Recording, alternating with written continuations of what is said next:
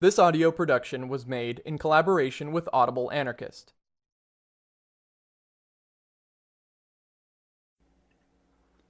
Ecological Challenges in Rojava: Perspectives for an Ecological Society. The Rojava region stretches along the Turkish-Syrian border in the shadow of the Taurus Mountains, from Iraq almost to the Mediterranean Sea. In the south, the desert extends into the heart of Syria. The climatic zone in which Rojava is located is described as a steppe between desert and a humid climate. It rains from October to April. With this climate, there are good conditions for agriculture. The areas along the banks of the Euphrates, Khabur, and Tigris, as well as the entire canton of Afrin, have fertile soils. Rojava in the context of the colonial politics of Syria and Turkey. The consequences of the capitalist mentality and state violence against society and the environment are clearly visible in Rojava. The Ba'ath regime neither was nor is interested in an ecological society. Until 2012, Rojava was in a colonially dependent relationship with the Syrian Assad regime, which strongly affected the economic and environmental situation in the region. Maximum resource exploitation and high agricultural production rates were always given the highest priority. Both were geared for export to other regions of Syria and abroad. The systematic deforestation of forests enabled monocultures of wheat in the Jizre canton, of olives in Afrin, and a mix of both in Kobani. These monocultures shaped the landscape of Rojava. For decades, it was forbidden to plant trees or grow vegetable gardens. Even today, the effects of this colonial policy are shaping people's lives and environment, creating a major contrast between Kurdish majority and Arab majority cities and areas. The population was kept dependent by repressive politics and underdevelopment of the region, as well as the prohibition against growing food for their own use, and systematically forced to emigrate and provide cheap labor to surrounding Syrian metropolises, such as Aleppo, Raqqa, and Homs. Many worked there in the regime-supported raw material processing industry, which was supplied with raw materials that were also from Rojava. Energy production and consumption, inadequate waste disposal, and massive use of chemicals in agriculture have heavily polluted the soil, air, and water. However, the people of Rojava and the democratic self-administration are not only struggling with the environmental legacy of the Ba'ath regime. Another serious threat is the hostile policy of the Turkish state against Rojava. In addition to military attacks, the constant threat of invasion and an economic embargo, the construction of dams in Turkish-occupied northern Kurdistan, and the mass extraction of groundwater for Turkish agriculture is a problem. As a result, there has been a dramatic decline in the amount of water flowing from the north to Rojavan rivers and a steady drop in the groundwater level. Moreover, it has been a common practice of the Turkish military for years to set fire to existing forests, especially olive trees in Afrin canton. One goal of this policy is to take away people's livelihood, both economically and ecologically, and thus force them to leave their land. The policies of the Syrian regime have led to a growing alienation of Rojava's people from nature. The social knowledge and practice of organic farming, the cultivation of vegetables, and the knowledge of local flora and fauna have been lost. Thus, today, the lack of skills and initiative of the people to organize, to cultivate, and to develop their land is a problem which the revolution in Rojava has to solve. Agriculture and forestry. Monoculture and chemical fertilization. From the perspective of short-term income maximization, monocultures appear more productive and easier to farm. However, long-term studies show that monocultures deplete the soil because they have a negative impact on its nutrient composition.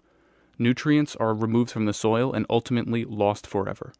In addition, monocultures lead to increased pest rates and often pose a problem for the water supply due to soil desiccation, extreme drying through loss of moisture. This means monocultures generally require an artificial water supply and high quantities of fertilizer, which is often produced chemically. On a global scale, the use of chemical fertilizers has so degraded the soils on which they are used that this form of agriculture can only be practiced for about 50 more harvest phases. After that, the soil for the cultivation of food will simply be unusable.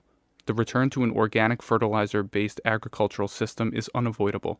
It is a question of when, not if. Monocultures also have a negative impact on ecological diversity, on the sensitive interaction of flora and fauna. To combat the increased infestation by yield-reducing insects, plants, and fungi, chemical poisons are used which, in a combination with the fertilizer, have a powerful negative impact on soil and water quality. These problems can be observed in Rojava, especially in the Jizira canton, which has a strong focus on wheat cultivation. The wheat is grown along the Turkish-Syrian border in a belt about 10 kilometers wide. In Afrin, agriculture is heavily focused on monocultures of olive trees, a policy that was driven by the regime for 2 decades before the revolution. Old forest stands were cut down to facilitate olive cultivation, which also significantly affected ecological diversity. Use of pesticides. The use of pesticides in Rojava has risen sharply in the last 20 years. They are still imported from Turkey and China via the Syrian regime. Before the Rojava Revolution, the regime forced farmers to use pesticides. Today, the effects of this policy are becoming clear. Although there are no official studies, diseases such as cancer are particularly prevalent in the predominantly Kurdish-inhabited regions of Syria. This is almost certainly due to the high use of carcinogenic pesticides. Often the ingredients in the pesticides and their proper use were not specified. This was especially true of pesticides from Turkey, which were forced off their own domestic market because of harmful ingredients, but which continued to be exported to Syria and used in Rojava in a practice known as dumping. Agricultural pests. Rojavan agriculture is affected by various pests, which has meant a reliance on pesticide use. The biggest problems are Colorado potato beetles, grasshoppers, and fungal infestations. These pests are not originally from Syria, but were imported. It's believed that the Turkish government is deliberately promoting the spread of pests from agricultural land in Turkey and northern Kurdistan to Rojava, using chemicals that do not kill the pests but push them south into the nearby fields in Rojava. Sustainable water use and diversification of agriculture according to the needs of the people. Organic farming in Rojava is not possible without overcoming monocultures and reducing water consumption. The Agricultural Protection Committee has taken a number of measures to diversify agricultural use and to promote the sustainable use of water. To control the extraction of groundwater, all water wells were registered by the committee, and further drilling of wells for agricultural use was prohibited. In addition, only 60% of agricultural areas may be planted with crops requiring irrigation. These measures also have a positive effect on the diversification of agriculture, as more varieties of crops that require no additional irrigation are now being planted. These include lentils, chickpeas, and beans. The cultivation of these types of crops now accounts for about 25% of total agricultural land. Another 15% is planted with vegetables and cotton, which require intensive irrigation. The largest part, around 50%, will continue to be sown with wheat. The remaining 10% is left fallow and allowed to regenerate for a year. In addition, farmers are encouraged to alternate the crops they plant so that the soil can replenish itself. Although there is still a strong emphasis on the cultivation of wheat, a real difference can be seen from a few years ago when crops such as lentils and beans accounted for no more than 10% of the area. In Afrin, projects to diversify agriculture have also been promoted since the beginning of the revolution. Mango, grape, and citrus fruit trees, which suit Afrin's Mediterranean climate, have been planted. Another crucial change in Rojava's agriculture is the orientation of production toward local consumption and away from exports, both to other parts of Syria and abroad.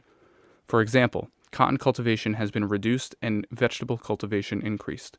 The canton of Jizira no longer exports food from Rojava, but does send some to other cantons in Rojava, Afrin and Kobani, as well as to other areas in need of help that have recently been liberated from the Islamic State. Agroforestry. A system of different combinations of crops can address environmental problems caused by monoculture and increase yields, and a combination of field and tree crops can also help. This combination of agriculture and forestry is known as agroforestry.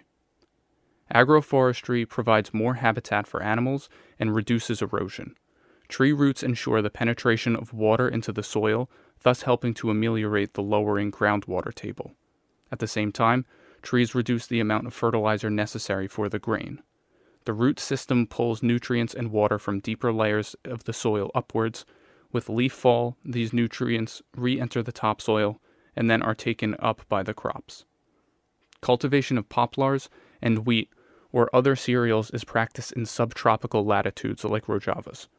Agroforestry can be practiced even in smaller units such as city gardens. Layers of vegetation at different heights ensure optimal light reception and enable an increase in yields in a relatively small space. Through an intelligent selection of cooperating plant communities, forest gardens can be built up. Ecological diversity also ensures flexibility and stability.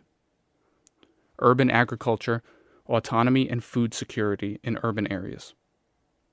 Urban agriculture, planting former commercial or industrial sites in cities or rooftop gardens, can help decentralize Rojava's agricultural system. The city's fruit and vegetable needs, as well as the removal of its organic waste, can both be dealt with in this way. Decentralizing some food production to households and communities in urban areas also increases their autonomy and provides improved food security.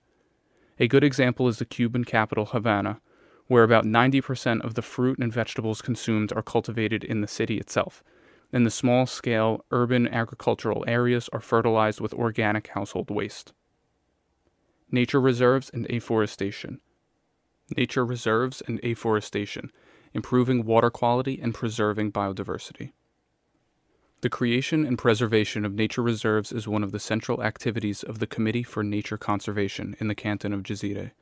In the Canton of Jizire, 2 protected areas have already been established: Hayaka, around Lake Sefan, and Mizgefta-Nu. Farming, hunting, and fishing have been banned in the nature reserves.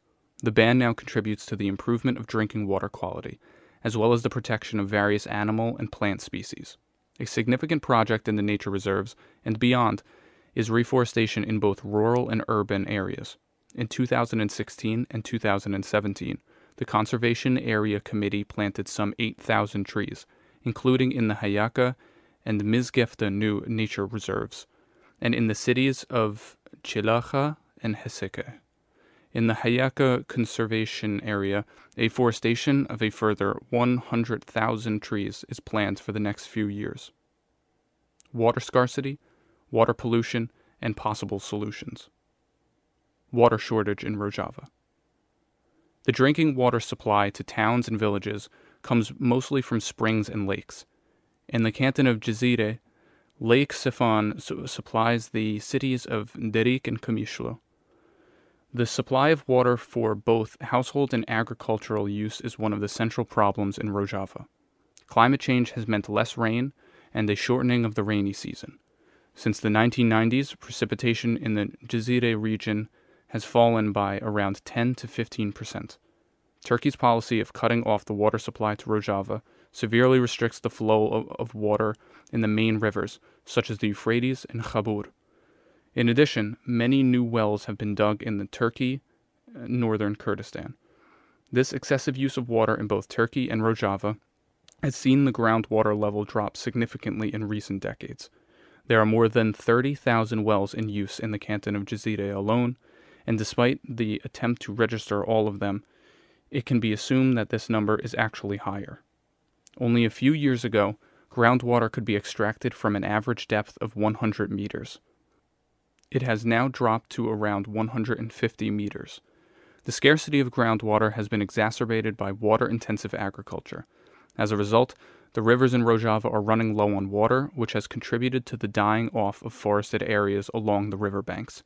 Again, this only exacerbates the problem of water capture. The Islamic State, ISIS, has also contributed to the problem of water scarcity. As they were pushed back, ISIS blocked off springs and wells. This was a deliberate, vindictive policy of ISIS to harm the population and its agriculture, even in defeat. The situation of the Khabur River, which was the main water supply for the cities of Til Abyad, Girespi, and Heseke, as well as for the agriculture in the surrounding region, is a good example of various converging problems.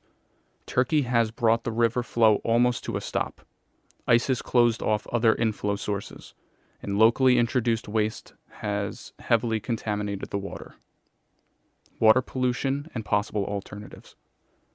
Much wastewater in Rojava ends up in rivers, which is extracted for use in agricultural irrigation. Dumping of wastewater in rivers is also common in northern Kurdistan. For example, in the city of Nusaybin, with a population of 100,000, puts its untreated waste into the Shach River, which then flows through the city of Qamishlo. The uncontrolled discharge of wastewater and its subsequent use in agriculture is often a cause of disease and affects the ecological systems of the rivers. However, if properly treated, the wastewater could be made safe for agricultural use. Timely separation of gray water, wastewater from sinks, showers, etc., and black water, wastewater from toilets, makes this process a lot simpler. The use of gray water is of particular importance to Rojava, as water supply is a problem in many regions and dependence on the policies of the Turkish state makes it difficult to improve the situation. The use of gray water in agriculture can also increase production. The required treatment level of gray water prior to further use is decided on the basis of planned use. For example, it is possible to use gray water for watering trees after a simple coarse filtration through a sieve. With a more intensive filtering through sand or similar material, the gray water could also be used for the irrigation of crops. Particularly in countries with high water scarcity, the use of gray water is becoming increasingly important. For example, in parts of Australia, gray water segregation is now legally required. Gray water reuse not only reduces total water consumption, but also avoids the pollution of soil and rivers. The use of black water for fertilization. Human waste is the largest source of nutrients available to agriculture from organic waste. The Stockholm Environment Institute estimates that one person's organic waste would be enough to grow 230 kilograms of grain annually. Urine is rich in nutrients, especially nitrogen, and more versatile, so it can be used on any kind of crop. Excrement also contains many nutrients and is excellent for improving soils. However, without a long composting, it should only be used to fertilize trees, shrubs, or grain for animal feed. After composting for at least a year, it can also be safely used to fertilize crops intended for human consumption. The agricultural use of excrement also prevents it from entering the water, which is unavoidable with most conventional sewage systems, and a major cause of pollution and disease. Once solid waste is mixed with water or urine, the resulting black water becomes more difficult to treat. Treatment in most sewage systems focuses on re-separating the solid and liquid materials. Black water can also be used for composting, and after a reasonable amount of time, the compost would also be suitable for use in crops intended for human consumption. There are many examples worldwide of the use of human waste as agricultural fertilizer. According to research by the South China Agricultural University, organic fertilizer was the main source of fertilizer in China until the 1980s, and about 30% of fertilizer used in the country still comes from human waste. The problems associated with both chemical fertilizers and the search for alternatives to the resulting increase in wastewater prompted the authorities to begin returning to organic in the early 2000s. The collection of urine supplies the fertilizer for urban agriculture throughout China, and much urban sewage is transported to agricultural areas in pipes or tankers. In the city of Dongsheng, new flats have urine-separating dry toilets. Excrement is disposed in buckets and used for compost. The urine is stored in tanks and directly used as fertilizer. In Sweden, intensive research is being done on ecological sanitation, and various systems have already been put in place. Since 2002, the Swedish municipality of Tanum, average population 36,000, has introduced an ecological hygiene policy that promotes the use of dry toilets and urine separation. The urine is stored in tanks and then delivered by tanker to local farmers, along with black water from septic tanks. The municipality of Trosa, 11,000 inhabitants, near Stockholm, stores its black water for 6 months and then delivers it to farms outside the city, where it is used as fertilizer. Energy production between renewable energies and fossil fuels. Petroleum extraction and processing. Most of Syria's oil fields are in Rojava, especially in Jizire canton. As the policy of the regime was to locate all manufacturing industries in the metropolises of Syria, the processing of crude oil into fuel did not take place in Rojava, but rather in the regime's industrial centers. With the revolution, Rojavan oil refining began. The biggest fuel needs are for emergency electricity from small generators and transport. In winter, diesel is also used to generate heat in household stoves. Today, about 5% of all oil produced in the Middle East comes from Rojavan fields. However, due to the lack of parts and the embargo, this production is conducted at a very low level technically. Since current demand exceeds the capacity of the existing refineries, much of the crude oil is processed only to a very basic level. This reinforces the negative impact of the already heavily polluting oil industry. Thus, production and transport are associated with pollution of the environment, soil, water, and air. This damage is particularly visible in the ponds created by the extraction and processing of the oil. There are currently no technically or financially feasible methods for avoiding this ecological burden available in Rojava. Electricity production. Electricity production in Rojava is based on three sources: hydroelectric power plants, natural gas, and the electricity supplied based on diesel generators run at the communal level. The general production by power plants is roughly divided into approximately 75% hydro and 25% natural gas, the byproduct of oil extraction, although this ratio fluctuates. Most parts of Rojava don't have sufficient electricity. In cities like Durik, electricity is only available for 6 hours a day, while in other cities, such as Kobani, it's 12 hours. Despite the additional power supply within the communes, a permanent and nationwide supply is currently not possible. The mainstays of Rojavan power generation are the hydroelectric power plants, which are operated at the Tiskrin and Tabqa dams on the Euphrates. The electricity is then transferred to the cities via long power lines. Theoretically, full power supply for Rojava would be possible from the existing hydropower plants if they were operated at full capacity, but they're not for two reasons. First, there is a lack of parts necessary for the repair of the plants. The war in Syria, which has been raging for more than 7 years, has severely affected these vital power generation systems. The destroyed infrastructure, power lines, and substations still prevent the full supply of electricity to many regions of Rojava. Their reconstruction is a difficult undertaking given the economic embargo and the lack of financial resources. Secondly, electricity generation is heavily dependent on the water policy of the Turkish state, because the key rivers have their sources in Turkey. In recent years, the Turkish government has increasingly promoted the construction of dams, which has had a profoundly detrimental impact on Syria's water supply, and which consolidates and expands Turkish geopolitical power.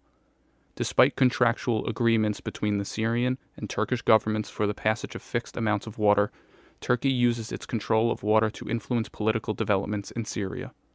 Since the democratic forces in northern Syria, supported by the political structures of the Kurdish liberation movement, have put their system of democratic self-government into practice, the policy of the Turkish government has become even more restrictive. The ecological and health consequences of the use of fossil fuels for heat and power generation, combined with unreliability of water flow based on the power politics of the Turkish state, is yet another reason for the decentralization of energy production. Renewable energy and ecological construction. The geographical position of Rojava and the climatic conditions in the region make it suitable for various forms of renewable energy production. Inexpensive and simple systems of water heating by solar artery systems on roofs, power generation by solar energy with photovoltaic technology, wind energy, etc., could be the first steps in a decentralized energy system. This would reduce people's dependency on both the centralized hydroelectricity system and fossil fuels. The way buildings are built plays an important role in saving energy. The less energy consumed, the less must be produced. In Rojava, many smaller buildings are made of natural materials such as clay, wood, and stone, which compared to standard building materials like concrete, steel, and cement, cause less pollution and use less energy during manufacture. In addition, this ecological construction is about 1/3 cheaper than conventional architecture. Houses that are built in this way are also easier to cool in the summer and to heat in the winter, cutting down on power and fuel costs. Waste disposal, recycling, and composting. Recycling. In recent years, a functioning waste disposal system has been set up in most of the cities in Rojava. The waste is brought from individual households or streets to nearby landfills and burned there. No municipal waste separation or recycling system exists in Rojava. As a result, water and soil quality are severely impacted, leading to health problems, especially in children. The particles that are created during the incineration of the waste pollute soil and water and spread through the air, including to agricultural land where they enter the food chain. Recycling is an alternative to this form of waste disposal, and some projects are currently being considered by the self-government bodies, including a paper recycling plant. This would involve the separation of paper waste from other types of refuse at the household level, which would be reused in paper making. The project, estimated to cost $70 million USD, is still in its infancy because of the lack of funding. There are also much simpler and cheaper methods of recycling. The recycling of hard plastic, for example, is not complicated and can be done with simple machines. This enables small-scale and decentralized forms of recycling that are already practiced in many parts of the world. Composting, organic fertilizer for rural and urban agriculture. The use of organic waste also plays an important role in an ecological society. Animal manure is already used in agriculture in Rojava. However, this use can and should be expanded. The chemical fertilizer used in Rojava costs 35 million USD a year. All this chemical fertilizer must be imported, and this creates a significant dependency on the various regimes in the region. More efficient recycling of organic waste would greatly reduce, if not entirely eliminate, the need to import chemical fertilizer, increase agricultural production, and increase farmer autonomy. From a global perspective, the transition from chemical to organic fertilizer must be done as soon as possible. Without fundamental changes, the current form of agriculture can only be practiced for about the next 50 harvest phases. Composting requires the creation of favorable conditions for the decomposition of organic waste into biologically stable, humic substances, which can then be used for agriculture and forestry. In addition to its nutrient content, compost increases soil fertility by improving soil structure, improving the mobility of air, water, and nutrients in the soil, adding beneficial microbes, and increasing the availability of nutrients. The use of organic waste for agriculture is common in many countries, and simple precautions can minimize any potential health risks. Its use in agriculture and forestry saves money, prevents soil erosion, and reduces pollution. Composting is of particular strategic importance to a society whose access to chemical fertilizer can be easily curtailed by governments and corporations. About 50% of all household waste is organic. On average, every person produces around half a kilogram of compostable waste per day. After the natural processes of composting, this amount is reduced to 50 grams of ready-made compost. Small-scale composting in individual households is easier in rural areas, but also possible in cities. This is particularly the case when used in conjunction with urban farming, as in Cuba, where it is an important part of the country's food production. It is also possible to develop large-scale composting facilities for rural agriculture. This is common in Western countries, where household organic waste is collected and converted into agricultural compost. For a city the size of Darik, with a population of about 40,000 people, this would mean a daily intake of 20 tons of organic waste for the daily production of 2 tons of finished compost. There are many different types of composting systems, such as simple compost piles or boxes. As long as certain conditions, including temperature and humidity, are regularly checked and adjusted if necessary, the compost will decompose until it is ready for use. Traffic and air pollution. The majority of diesel and gasoline consumption in Rojava is for transport, which is also the main source of air pollution, especially in the larger cities. The expansion of public transport is one way of minimizing this impact. Urban air quality can also be improved by planting trees. One of the central strategies of the municipalities, in collaboration with the committees responsible for ecology, is to plant more trees in urban areas and to maintain existing ones. Current projects include the planting of one of the main thoroughfares in the city of Kamishlo, which will cost 60,000 USD. In the city of Tabqa, which was liberated from ISIS in the summer of 2017, a campaign will be started this year to replace the urban tree stock, 75% of which is dried up or has been totally destroyed. This damage to the tree population has its roots in the failed policies of the city administration under the Syrian regime. The war in urban areas also had an impact on the stock of trees at the municipal level. Because of the climate and water shortage, reforestation is a labor-intensive process. Projects such as these provide better urban air quality, give shade in the summer months when temperatures can rise to 50 degrees Celsius or about 120 degrees Fahrenheit, create living spaces for birds, and improve the quality of life in general. As part of the ecological work of the self-government, the communes and local populations in the canton of Jizire are currently being surveyed about their particular needs for trees. More trees will then be planted in communities on the strength of this information. Effects of the war. The effects of the war on the ecological situation in Rojava have been considerable, in particular the pollution of the soil and water by ammunition. The use of depleted uranium shells by the international coalition causes severe health problems, and their residue lingers in the environment for a long time. Mortar ammunition, rockets, and other explosive weapons include heavy metals and TNT, which are carcinogenic. When these weapons were used in urban areas, for example in Kobani and Heseke, these substances mixed with dust from the destroyed buildings and found their way into citizens' respiratory tracts, into the water, and on agricultural land. From there, they found their way into the food. The long-term consequences are as yet unknown. One of the Islamic State's tactics for protecting itself from air raids was to start large fires with thick smoke. These were produced by the burning of oil, along with other materials such as plastics, which heavily polluted the air, soil, and water. Further pollution of the air, water, and soil resulted from the destruction of industrial facilities, which release toxic gases and chemicals. Though the impact this will have on Rojava remains to be seen, estimates by the non-governmental organization PAX claim this burden on the environment will have long-term health effects. Rojava, a democratic ecological society under construction. Local self-sufficiency and cooperatives, quote, collectivize our land, water, and energy, Öcalan.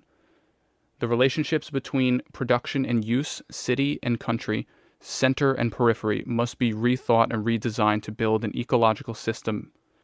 In Rojavan society, a cooperative, ecological, and decentralized mode of production is the goal. All assets or natural resources must be socialized and the economy democratized. It is crucial that production be decided on the basis of a democratic process of negotiation. It must be based on the possibilities of an intact, balanced ecological system and on the capabilities of the people themselves. The communes are based on collective self-sufficiency. This eliminates the separation between the places of production and use, reduces long transport routes, and guarantees security of supply to the people. Also, it allows for the growth and retention of collective knowledge about agriculture, treatment, and harvest. In contrast to capitalist modes of production, cooperatives are able to produce according to people's needs, since they need not be subject to the logic of constant growth and profit maximization. It is also possible for them to take into account long-term consequences for the natural world and design production with this in mind. Indeed, care for the community is one of the 7 cooperative principles. In cooperative forms of economics, knowledge is shared among people working together, as there is no classical separation or hierarchy of individual work steps, but rather a holistic approach. The Rojavan system builds on community self-government in communes and production in cooperatives. It's intended that all resources, such as water, energy, and land, become common goods. There are already 57 cooperatives, comprising around 8,700 families in Jizire Canton alone. Between claim and reality, Rojava and the Ecological Society. The environmental challenges in Rojava, northern Syria, are enormous. Rojava exemplifies how ecological problems are interwoven with social and economic issues, how centralization, capitalist economics, and the exploitation of humans and nature are interconnected. For the foreseeable future, some contradictions cannot be resolved, but the negative effects can be minimized in the short term and the population can be informed about the dangers. Appropriate measures can be implemented without major investments of resources or money. The measures taken by the structures of the democratic self-administration for dealing with the ecological problems aim at the protection of existing ecosystems, reforestation, and the strengthening of ecological awareness. These are first steps, but they are far from sufficient. We have shown some of the processes that would move the communes in Rojava closer to democratic autonomy in an ecological and decentralized way. To find a way out of the dead end of the ecological catastrophe brought about by capitalist modernity requires effort and the courage to break new ground. The first steps have been taken, but the need for a social ecological revolution means there is still much to do.